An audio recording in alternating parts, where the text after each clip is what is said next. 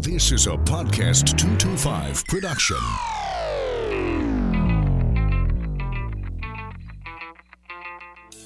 The issues. What's going on now? What's happening in the state? The people. Carl Davity. We've got Michael Shingleton, Taylor Moore, Jay Darden, Congressman Garrett Gray, Richard Condon. He is Ryan Clark, Sharon Weston Broom. The podcast. And we're going to talk about that. This is The Clay Young Show.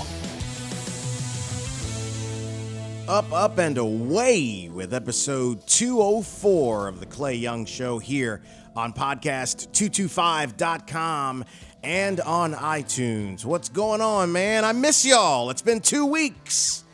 Fresh off the 6th annual Smoke 'em If You Got 'em. Playing catch up on a lot of work last week. Didn't play catch up on a lot of rest, but I'll get there. That's okay. It's all right. I can handle it. But for the last couple of weeks, just into other things, and we are back and got a lot of good shows ahead for you through the summer. Starting today with a conversation about a moment in world history, really, that is being memorialized and having homage paid to it across the world. And of course, that is the 75th anniversary of D-Day, the Normandy invasion, 5 beaches.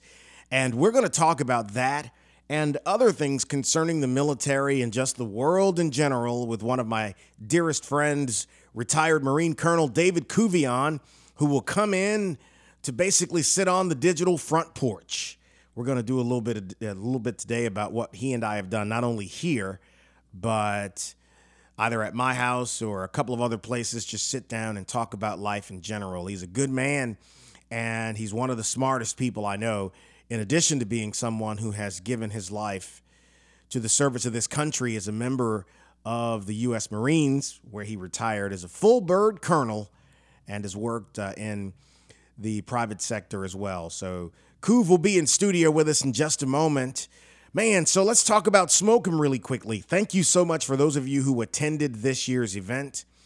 The event benefited the Chris Kyle Frog Foundation and the Special Ops Survivors Foundation. As a matter of fact, as we speak, Nick Roca and the folks from Special Ops, in addition to a number of guests, are in Normandy right now for the 75th anniversary.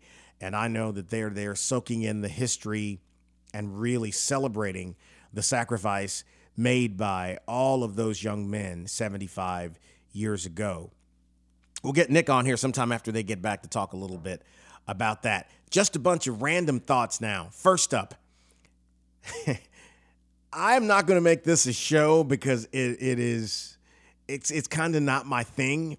But if you haven't done so, Google and check out Lisa Guerrero's interview with Pastor Kenneth Copeland.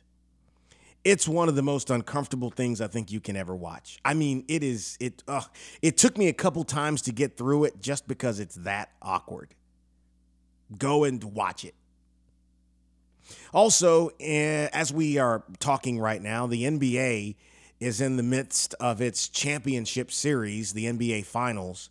And I got to tell you, man, where is sports talk now on a national level?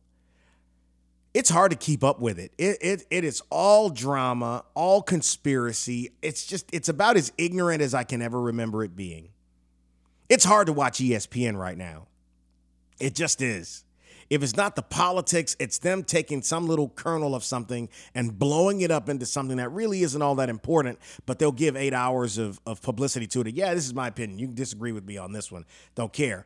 And then, of course, there's FS1's Fox Sports 1, that currently employs Skip Bayless, who, in my opinion, is one of the worst human beings on the planet. I can't say enough bad things about him, but I won't start the list right here. Just don't like Skip. He's an example of what is wrong with sports talk right now, because you can get on television or on radio and absolutely destroy the character of someone without any basis and have a platform to do it. That ain't right. And then, of course, there is the political discourse going on in the country right now. It's better than Saturday Night Live, and I'll just leave it at that. Better than Saturday Night Live. And Saturday Night Live hasn't been that great lately. but it's better than that. Having said all of that, let's get the Couv in the room in the Podcast 225 studio to talk with you about the 75th anniversary of D-Day and a whole lot more. He is my guest next. Promote your business or organization on podcast225.com.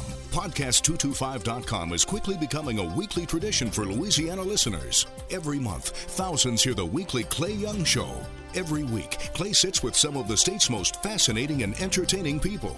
Posting your company's logo on the podcast225.com website or having a professionally produced commercial air on the Clay Young Show is a great way to access a loyal and informed audience. Get more information by calling 225-214-1550. That's 225-214-1550.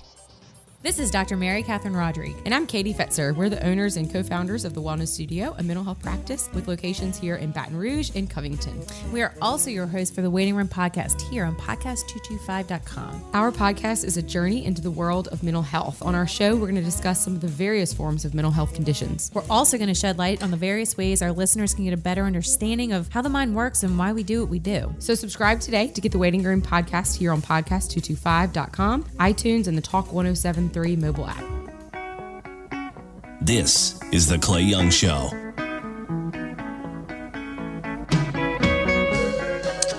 Back with my good friend, retired Marine Colonel David Couvillon, who has, in the first 3 minutes in the new studio, told me about his vast plot to vandalize the door with a 1-inch marker to sign the door. Who knew? And his signature on the door is like he's a rock star, like the Babe or Prince. Yeah, he's I'm just known by one name. Well, we can't say. Well, we can say you can because you can cuss on podcasts. But he's got the Couv up there on the door. What's up, brother? I'm doing fantastic, man. I'm liking the new digs. Thank you, man. Thank you, man. It's good. First time in here, as a matter of fact, and I don't see a smoke eater in this office. working on it. As a matter of fact, I got a box of that we had some smoke 'em if you got 'em cigars in, and a lot of people have come in and opened that box. That I got to put some real cigars out there. People are almost expecting me to have cigars in that box when they walk into here. I would agree. I got. I was looking for the freebies too, man. Gosh, I got free coffee from you. So I'm cool. Well, no. There'll be an invoice at the end of the podcast. So, you know, man, this is the first podcast since Smoke 'Em. 2-week little break there to catch up on some other business and really to kind of catch my breath. I haven't done a really good job with that, but our 6th event took place a couple of weeks ago, man, and it was great. A wonderful event it was. We had bad weather that morning, but by the time we got to showtime, it was a little bit. Hey, huh? man, you kept looking. Everybody was looking at the phone and the radar. Listen, what's going to happen? I never had a doubt. In fact, it was going to go off anyway, and we knew that. I told Bobby D'Angelo that morning when we were in here in the office. I said, it's going to be fine. And the thing is, look, with that cover out there, it wouldn't have mattered anyway. But I didn't have any doubts about it, and it was fun. We had special ops survivors there this year. We split the money between them and the Chris Kyle Frog Foundation. So it was a good time. Good turnout, good event. People were excited. People were doing things. People were spending money, giving it to the organization. That's what we like. There were some good talks. You talked up there. I wish you'd quit telling people that the cigar thing was your idea. It wasn't your idea. Good gracious, man. That's, you tell a lie often enough. It becomes So when are you announcing your candidacy for office? And so I'm running for homeowner association somewhere. Man, I did that one year, and God, I think I'd rather be in Congress. I'm amazed. I don't know how homeowner associations get away with it. I don't think I could ever live under that. I go, wait a minute, this is my property. I'm doing what I want to do. Man, I paid for this. It's unbelievable. And if a developer gave me, hey, you got to sign this, bye. I'm going to find somewhere else, man, bro. It's unbelievable. But that's a whole other story. And so the 2 days after Smoke 'Em, I got a chance to speak to this group that you're a part of here in Baton Rouge at Drusilla's Restaurant, which, by the way, if you like some good catfish, they've got some good catfish there, among other things, too. Mm-hmm. And so spoke to a group there, and I was honored to be there. Came in on fumes, but had a good time that we did it. And my conversation was about the 75th anniversary of the Normandy invasion. And it is, as we record this, it's this week is the June 6th specifically is the 75th anniversary, where 156,000 men across the Allied forces stormed several beaches in an effort 5 beaches to push back this scourge that was trying to overtake humanity. And in the aftermath, 11,000 plus men lost their lives. And I talked about it at the event that the average age of the soldier then was 26 years old. And so... Yeah, most people normally think that, the soldiers in World War II were young, much like they are today. In Vietnam and now, the average age is something like 23, which is 3 years younger, which is a big difference. Yeah. In the Marine Corps, the average age is 19. Yeah. So... why do you think it skewed a bit older? Is it because of what was happening at the time? You have to remember in World War II... we were still in a depression. People didn't have jobs. Right. And when the call came for volunteers and the draft started up, people were available, and they were quite willing to go. Patriotism aside, it also got them a paycheck. Yeah. And I'm not saying people did it just for a paycheck, because in most cases, you talk to some of these older guys, and I've done a lot of that, talking to World War II veterans, and why did you join? He said, well, our country was attacked. It was my duty to join. Yeah. And they did. And so there was that opportunity. And people, until industry got ramped up, that the arsenal of democracy that the United States became, they didn't have jobs. They weren't there. So they were able to go join the military. Later, when the industry started ramping up, Standard Oil here in Baton Rouge, for a key instance, people who were working there were exempt from the draft. They didn't go. But there were other opportunities for people who weren't in strategically critical industries. Yeah. And they were older. A lot of them had families already, and so they were going. And of course, the draft took anybody from 18 to 38, if I'm not mistaken. So, we talked a little bit about that operation, and I remembered that it wasn't just the invasion of the beaches by boats. There were paratroopers who started coming in before the night before. Yeah, before the light of day, because it was such. They tried to make it clandestine but it almost slipped out a couple of times, because it's even back then, it's hard to keep a secret when more than 2 people know. Absolutely. Well, there were a lot of disinformation campaigns by the Allies to do things. One was that they were floating George Patton off on the thing right there and let it be known that he was out there. So the Germans were watching for that little flotilla off of Calais, which is where they expected the invasion to come. And then there was the other one, I forget the name of the operation, but they actually took a dead man, dressed him up, put fake papers in his clothes, and dumped him in the water off of Spain, so that the Spanish government found him and took that information and passed it on to the Germans. I mean, there were a lot of other disinformation campaigns about when, where, and how it was going to happen. What do you think, when you think about that period in history, what's your thought about it? Where does your mind go first? We're talking D-Day, but sure. D-Days happened all over. So there were a myriad other landings, and personally, I'm a Marine, retired Marine, steeped in the history of the Marine Corps. Yeah. And I read books based on World War II, mostly in the Pacific. So I think about that. Matter of fact, the D-Day Museum was originally about D-Day in France, and then it expanded to be D-Days that occurred all over. So it was Morocco in North Africa, then Anzio in Sicily. I'm sorry, then Sicily, and then Italy, then D-Day in France, and then there was another D-Day in the southern France that most people don't really realize, because the push up the Italian peninsula was so bogged down because of the Alps, or the Italian Alps actually, but there were also D-days in the Pacific, so Guadalcanal, Iwo Jima, Tinian, Okinawa, that kind of thing. A number of those happened after the thing, and the D-Day Museum started looking at all of those D-days as well.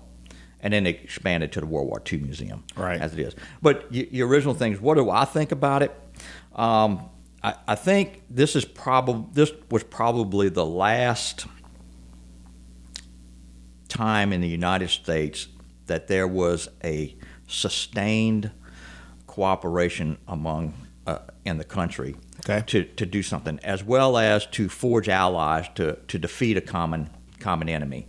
Actually, three enemies who were loosely allied themselves.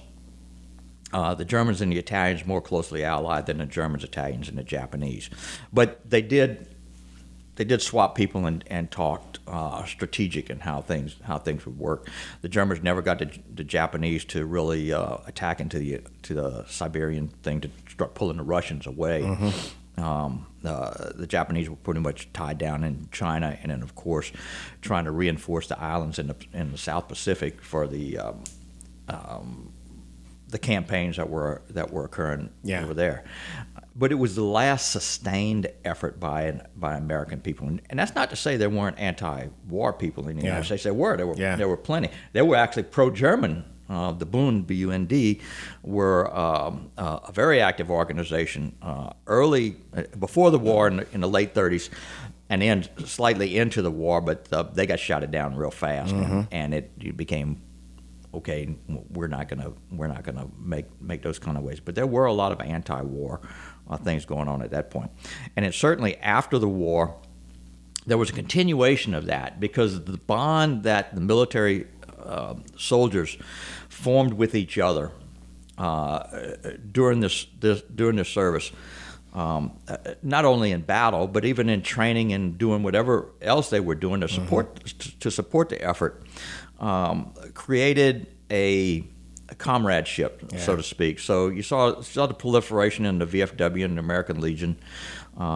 as well as other organizations, and most of these guys took advantage of the GI Bill and got together, and the state universities in particular got a huge boost out of this, and these guys formed these other groups that they could talk with each other and cooperate with each other. So there was I'm going to say a euphoric feeling in the United States that lasted probably into the Korean War, Korean conflict, when it became, what the hell are we doing, kind of thing, right? And then it started back over. Again. In recent years, because this hyperbole in politics and in political debate is not brand new. I mean, what people see on social media now and on the cable news shows is fairly equal to a lot of what happened in newspapers in the early days of American government, and the back and forth that would happen between not only regions but individuals. And all of that is to set up. But recently, though, in the last 20 years, we have heard all of these associations or correlations to Hitler. And someone says something and they said it's like Hitler, and you're acting like Hitler, or this political person, that's Hitler-esque. And I always kind of wince at that, because there has only been one Hitler, just like Batista and Pol Pot. And what I mean is there have been people of that ilk throughout history. However, comparing some political action in today's landscape to that, I think is out of step. Do you agree or disagree with that? I agree. Evil exists in this world. Sure. There's absolutely no question. Always has. And always has, and always will be. And some people have had an opportunity through charisma or time, location, place, whatever the situation may be, to have a outdo influence in what they were doing and how they were doing it, and the hatred and the evil that comes through with that. But it's really, you mentioned Pol Pot, and everybody refers back to Hitler, but they don't refer back to Pol Pot, or they don't refer back Stalin to Fidel or Stalin or Che or I mean there's still people out there that do that. Bokassa in Africa. I mean, there's a whole bunch of things. Mugabe. Idi Amin.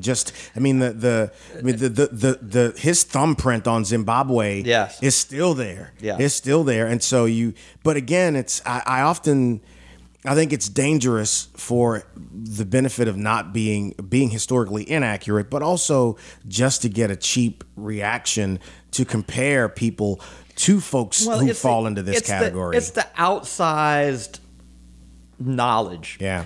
People who have no knowledge know Hitler. And they know, he's a bad guy, right. And he did unspeakably horrible things, and I can compare anybody to him because unspeakably horrible means that. Yeah. It's just like, Kleenex is a name brand for paper tissue, right. And Hitler is a name brand for hatred. Yeah. Yes. So that's just how it's worked out. We've seen an homage paid to people who fought in these previous battles in the early 1900s, and right now we're doing it to the 75th anniversary of D-Day, and I think that it is good. But do you think it falls on as solid a ground today as it did 40 years ago? The respect paid to people who made the ultimate sacrifice for the country? I think it probably does a little more now. A little more now? Yeah, because I think on the whole, some people feel guilty about their disrespect for the military or people who do that. And they see this as World War II as the last great true crusade war that was good, not evil. And in the United States now, they start to, Vietnam was bad. We were doing bad things over there. Right. Oh, we shouldn't have gone into Kuwait. We shouldn't have gone to Grenada. We shouldn't have gone into Panama or whatever.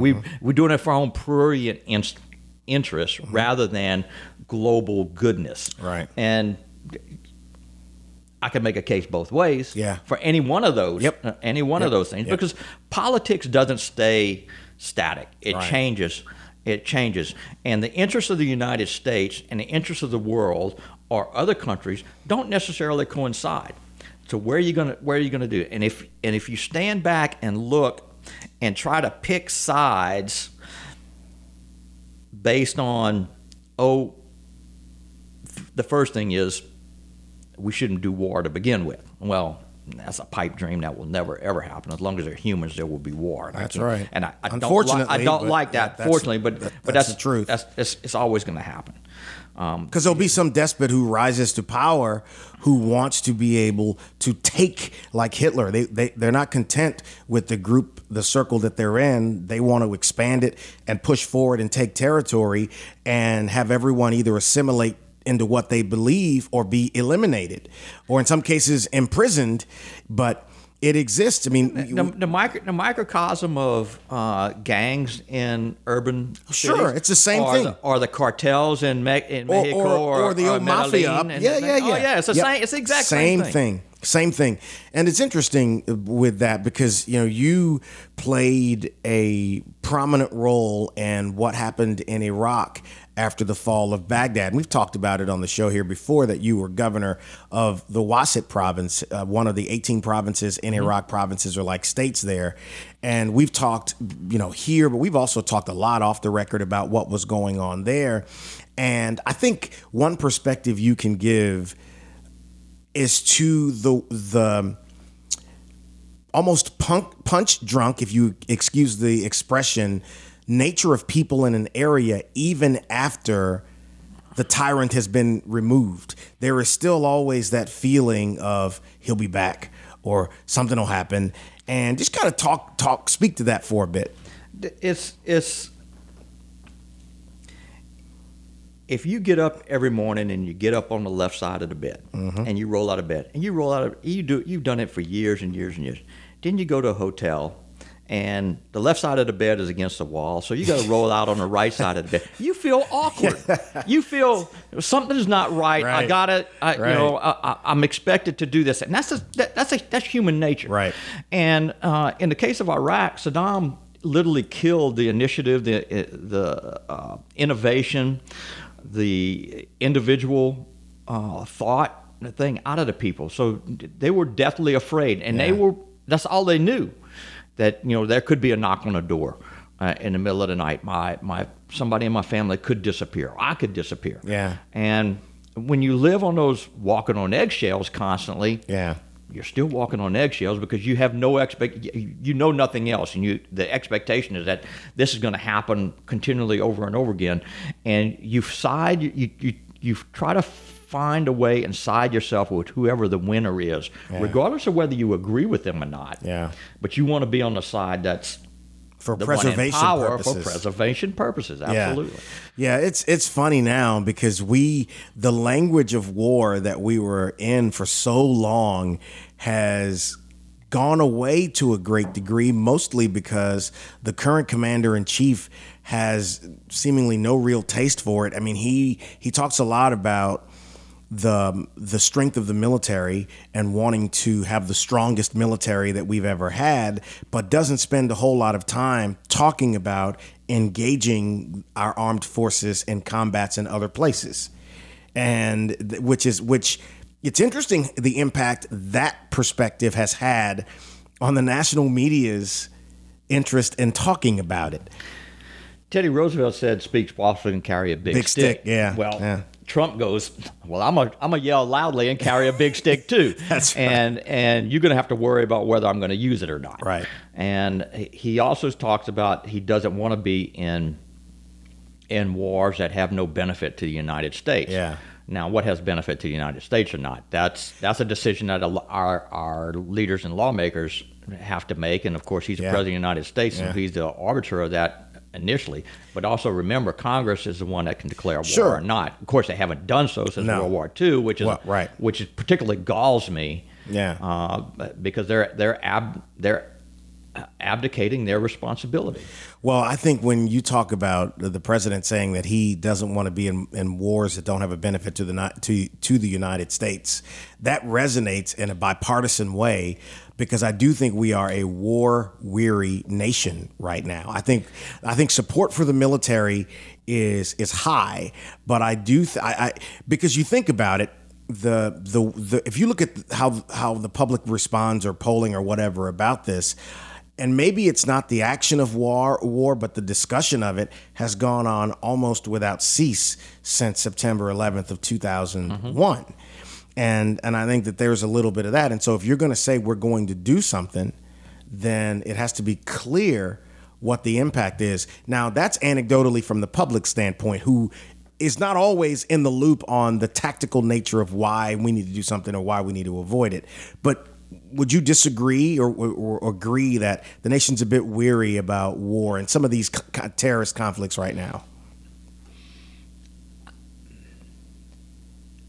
Frankly, the majority of the nation has no concept of war other than what's on the news and whatever thing, and they're parroting what's going on. War really doesn't affect them unless that individual is a member of their family or their neighborhood that suffered or died, or they see it, with the veteran in a wheelchair or something of that nature. And other than they don't give it a second thought. They don't care. They literally don't care, other than as a political tool to beat somebody over the head with for some reason or another. There are small pockets of extreme people who are anti-war or they're pro-war.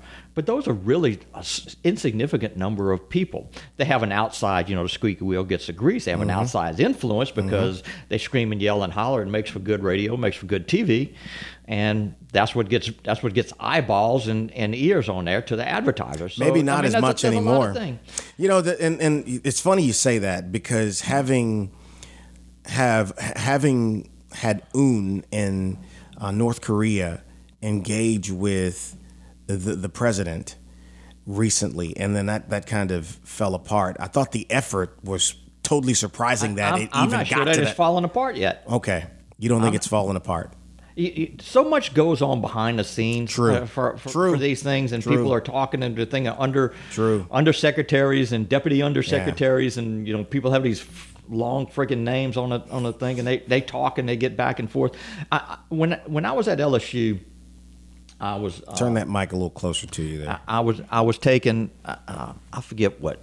I think it was some kind of international class or whatever it was, and I had a professor, and he gave everybody a project,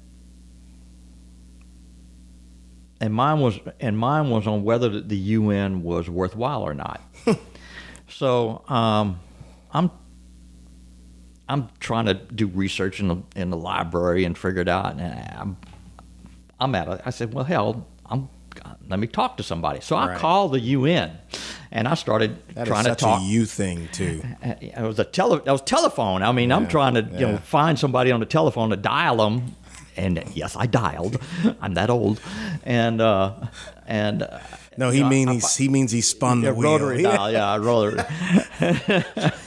And I called, and I got a hold of somebody, and I was talking with, and I don't remember the guy's name. The paper, I may have it somewhere in the attic somewhere or something. But the paper, and the guy said, and I asked him point blank, I said, does the UN do any good? And he started laughing. I said, I don't see, we're still in war, we're still in Vietnam at the time, or we just finished Vietnam at the time. We were still there. This hadn't come when the North Vietnamese had conquered it yet, and we were doing other things around the world. And he started laughing. He says, look, anytime people are talking to each other instead of shooting each other, it's a good thing.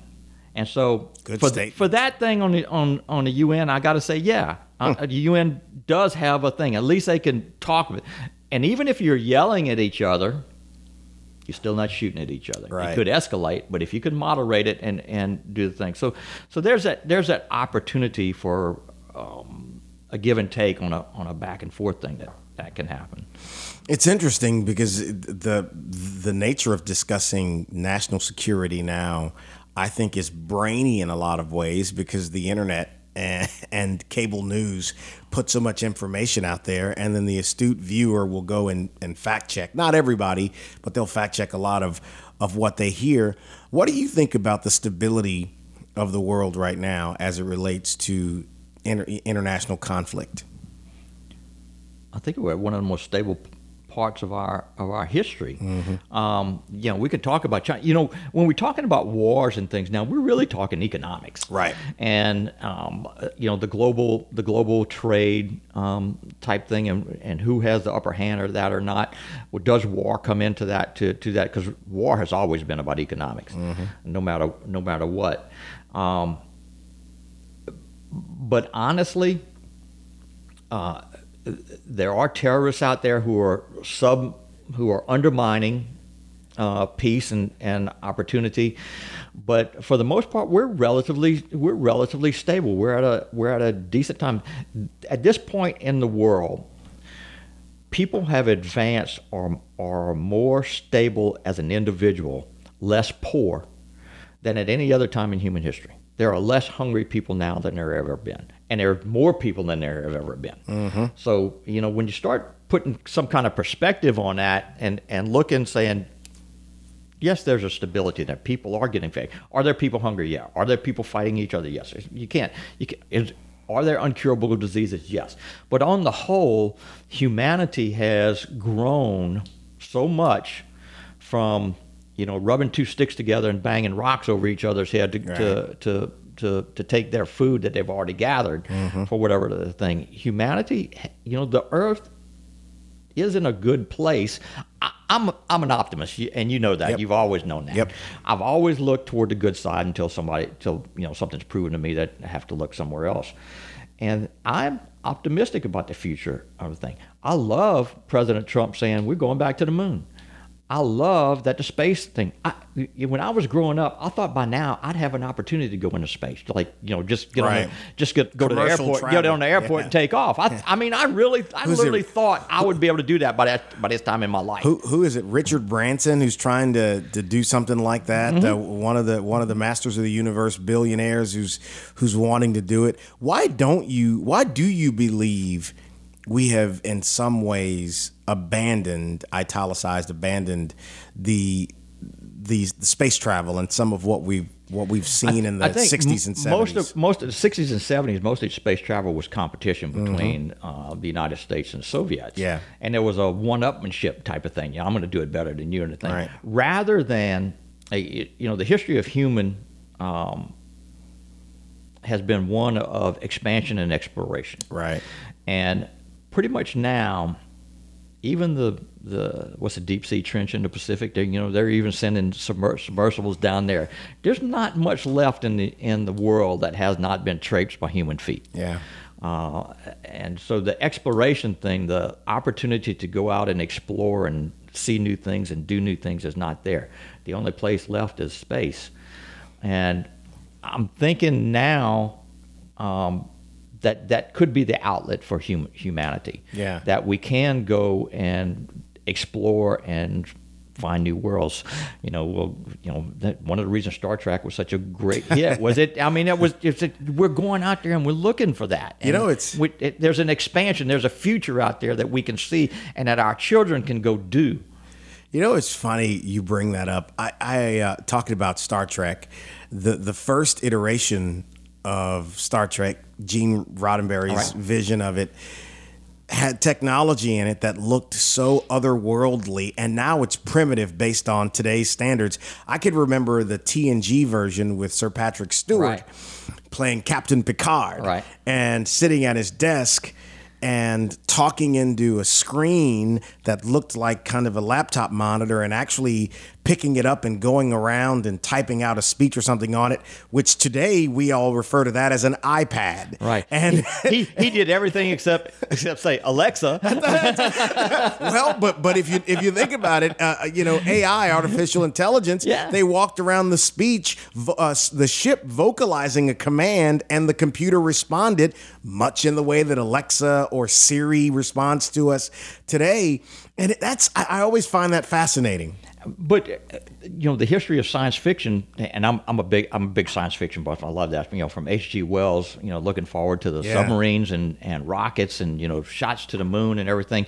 And human race has always looked forward or looked to the future because there's something that can be better and there's something that I can develop. And can I do something or not do something? And if not, why not? And that may lead to something else.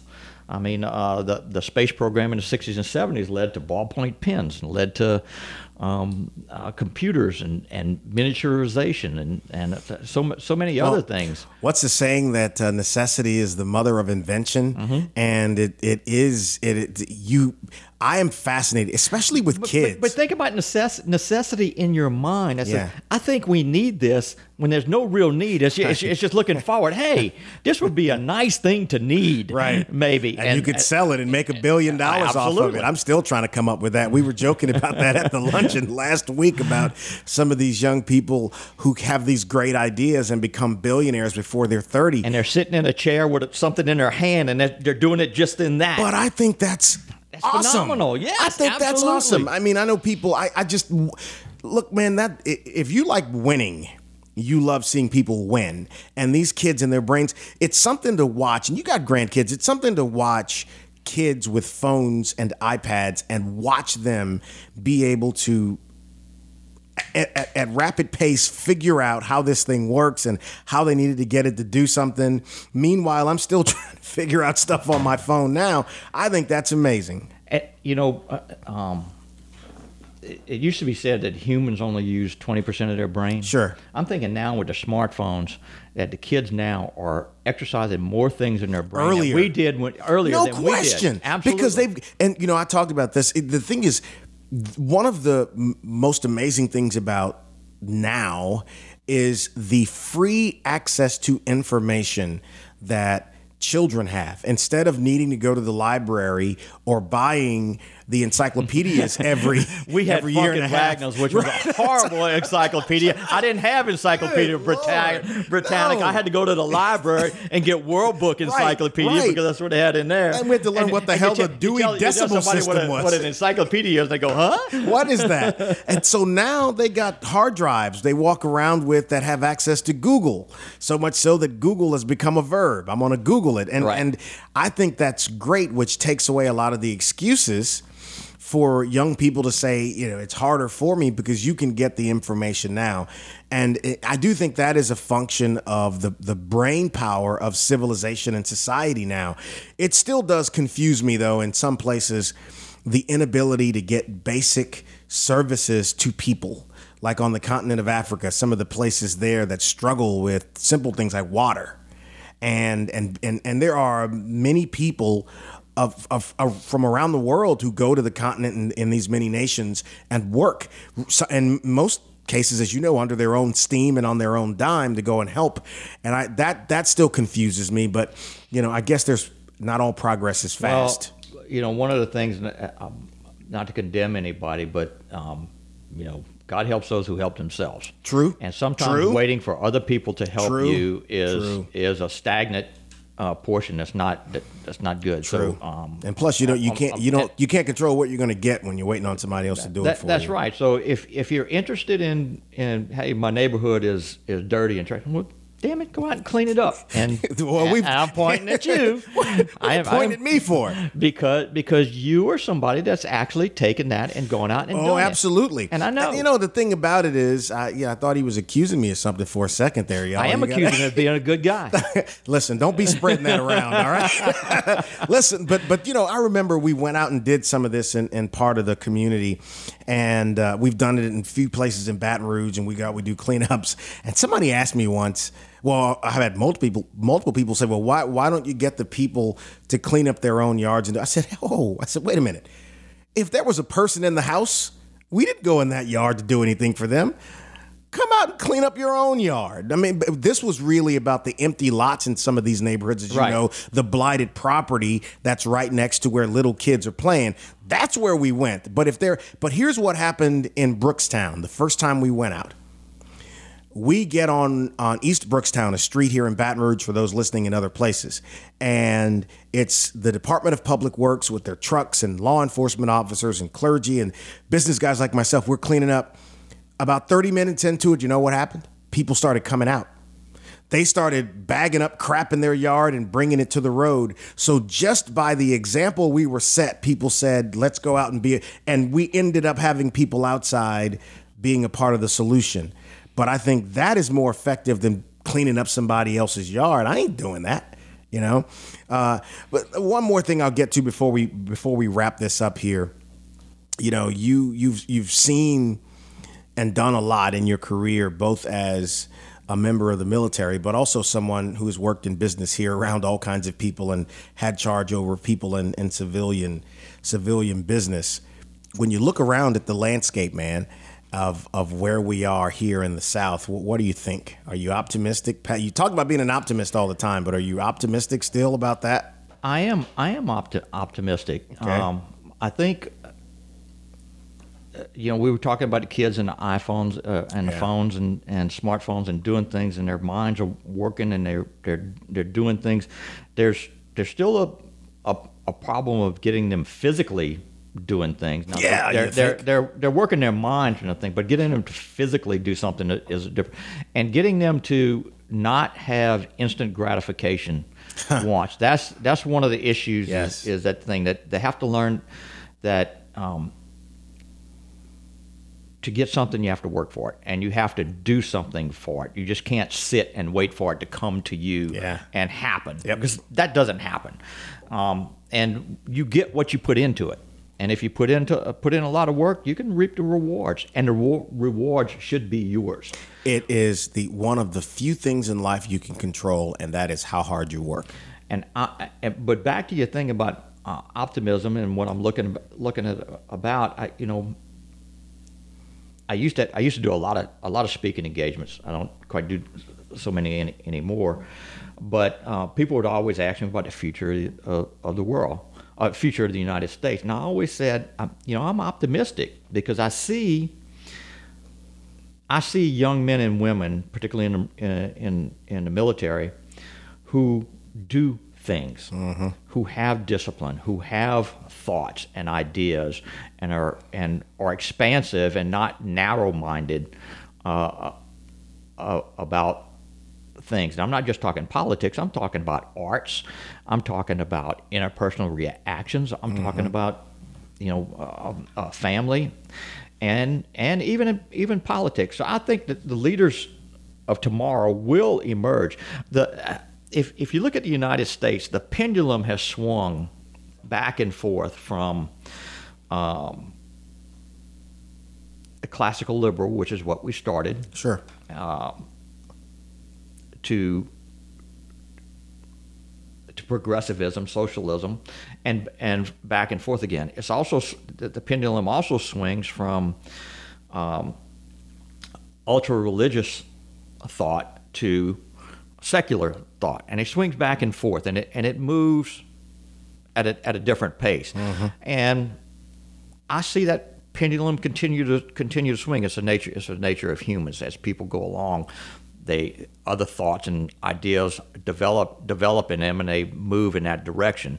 And later on, other people, if it gets too far, the pendulum gets too far out there, the weight of it brings it back. Always has. And there are so many periods of history that are repeated, just played by different characters.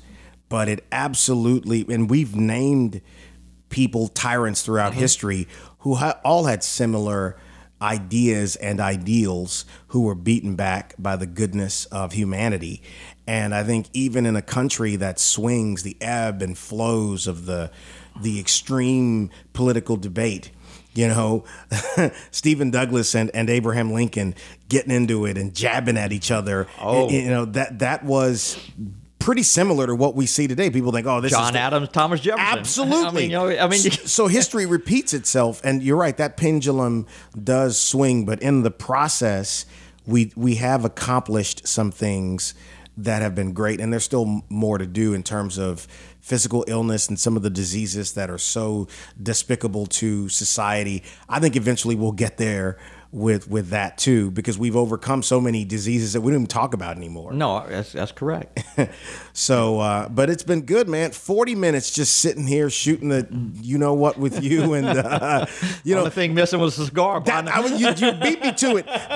This is almost exactly what it's like, either sitting at an establishment in town or in my courtyard, the two of us there listening to music and just chatting. We have these kinds of conversations, and I think it's an undervalued thing in society now. It is an undervalued thing to sit down and just talk and explore each other's minds and thoughts, and what do you think and how do you think, and and sometimes we get silly too. Well, a lot of times we get silly, which does add hours to your life, by the way. Laughing is very good for you. And I started last week talking to the folks at the event. I said the very first time that me and Couv talked, I guess 15, 16 years ago, was an argument, and it took me a while to explain to him why he was wrong. But and that's another one of those things, if you tell a lie often enough. Love you, brother. Love you too, man. Podcasts have become a great way to get radio on demand. If you've wanted your own podcast, the time to call us is now. This year, Podcast 225 will be launching new shows, and yours can be one of them. You won't have to build your own website, and you'll be able to use professional broadcast equipment that will make your show sound amazing. If you'd like to know more, call 225-214-1550. That's 225-214-1550. Be a part of the on-demand audio movement today. Executone of Louisiana has been helping businesses in Baton Rouge save money on their telecommunications for over 40 years. Executone will help businesses upgrade their phones and intercom systems, save money, and never have to worry about local customer support. Doctors' offices, hospitals, schools, businesses, it doesn't matter. All kind have depended on the good people at Executone to upgrade technology and save money. I have a question for you. Do you like saving money? Sure, of course you do. Here's another one. doing? Do you want to keep the most up-to-date phone and intercom technology while saving money? That's what it's all about. That's a no-brainer. Don't get suckered in by out-of-town companies who are not here if you need technical support. Executone has been here, and they believe in the value of customer service, baby. Don't take my word for it. Give them a call, 225-295-3500. That's 295-3500. Or look them up, ExecutoneLA.com. Executone of Louisiana. They still here, and they're going to continue to give you great service. This is The Clay Young Show.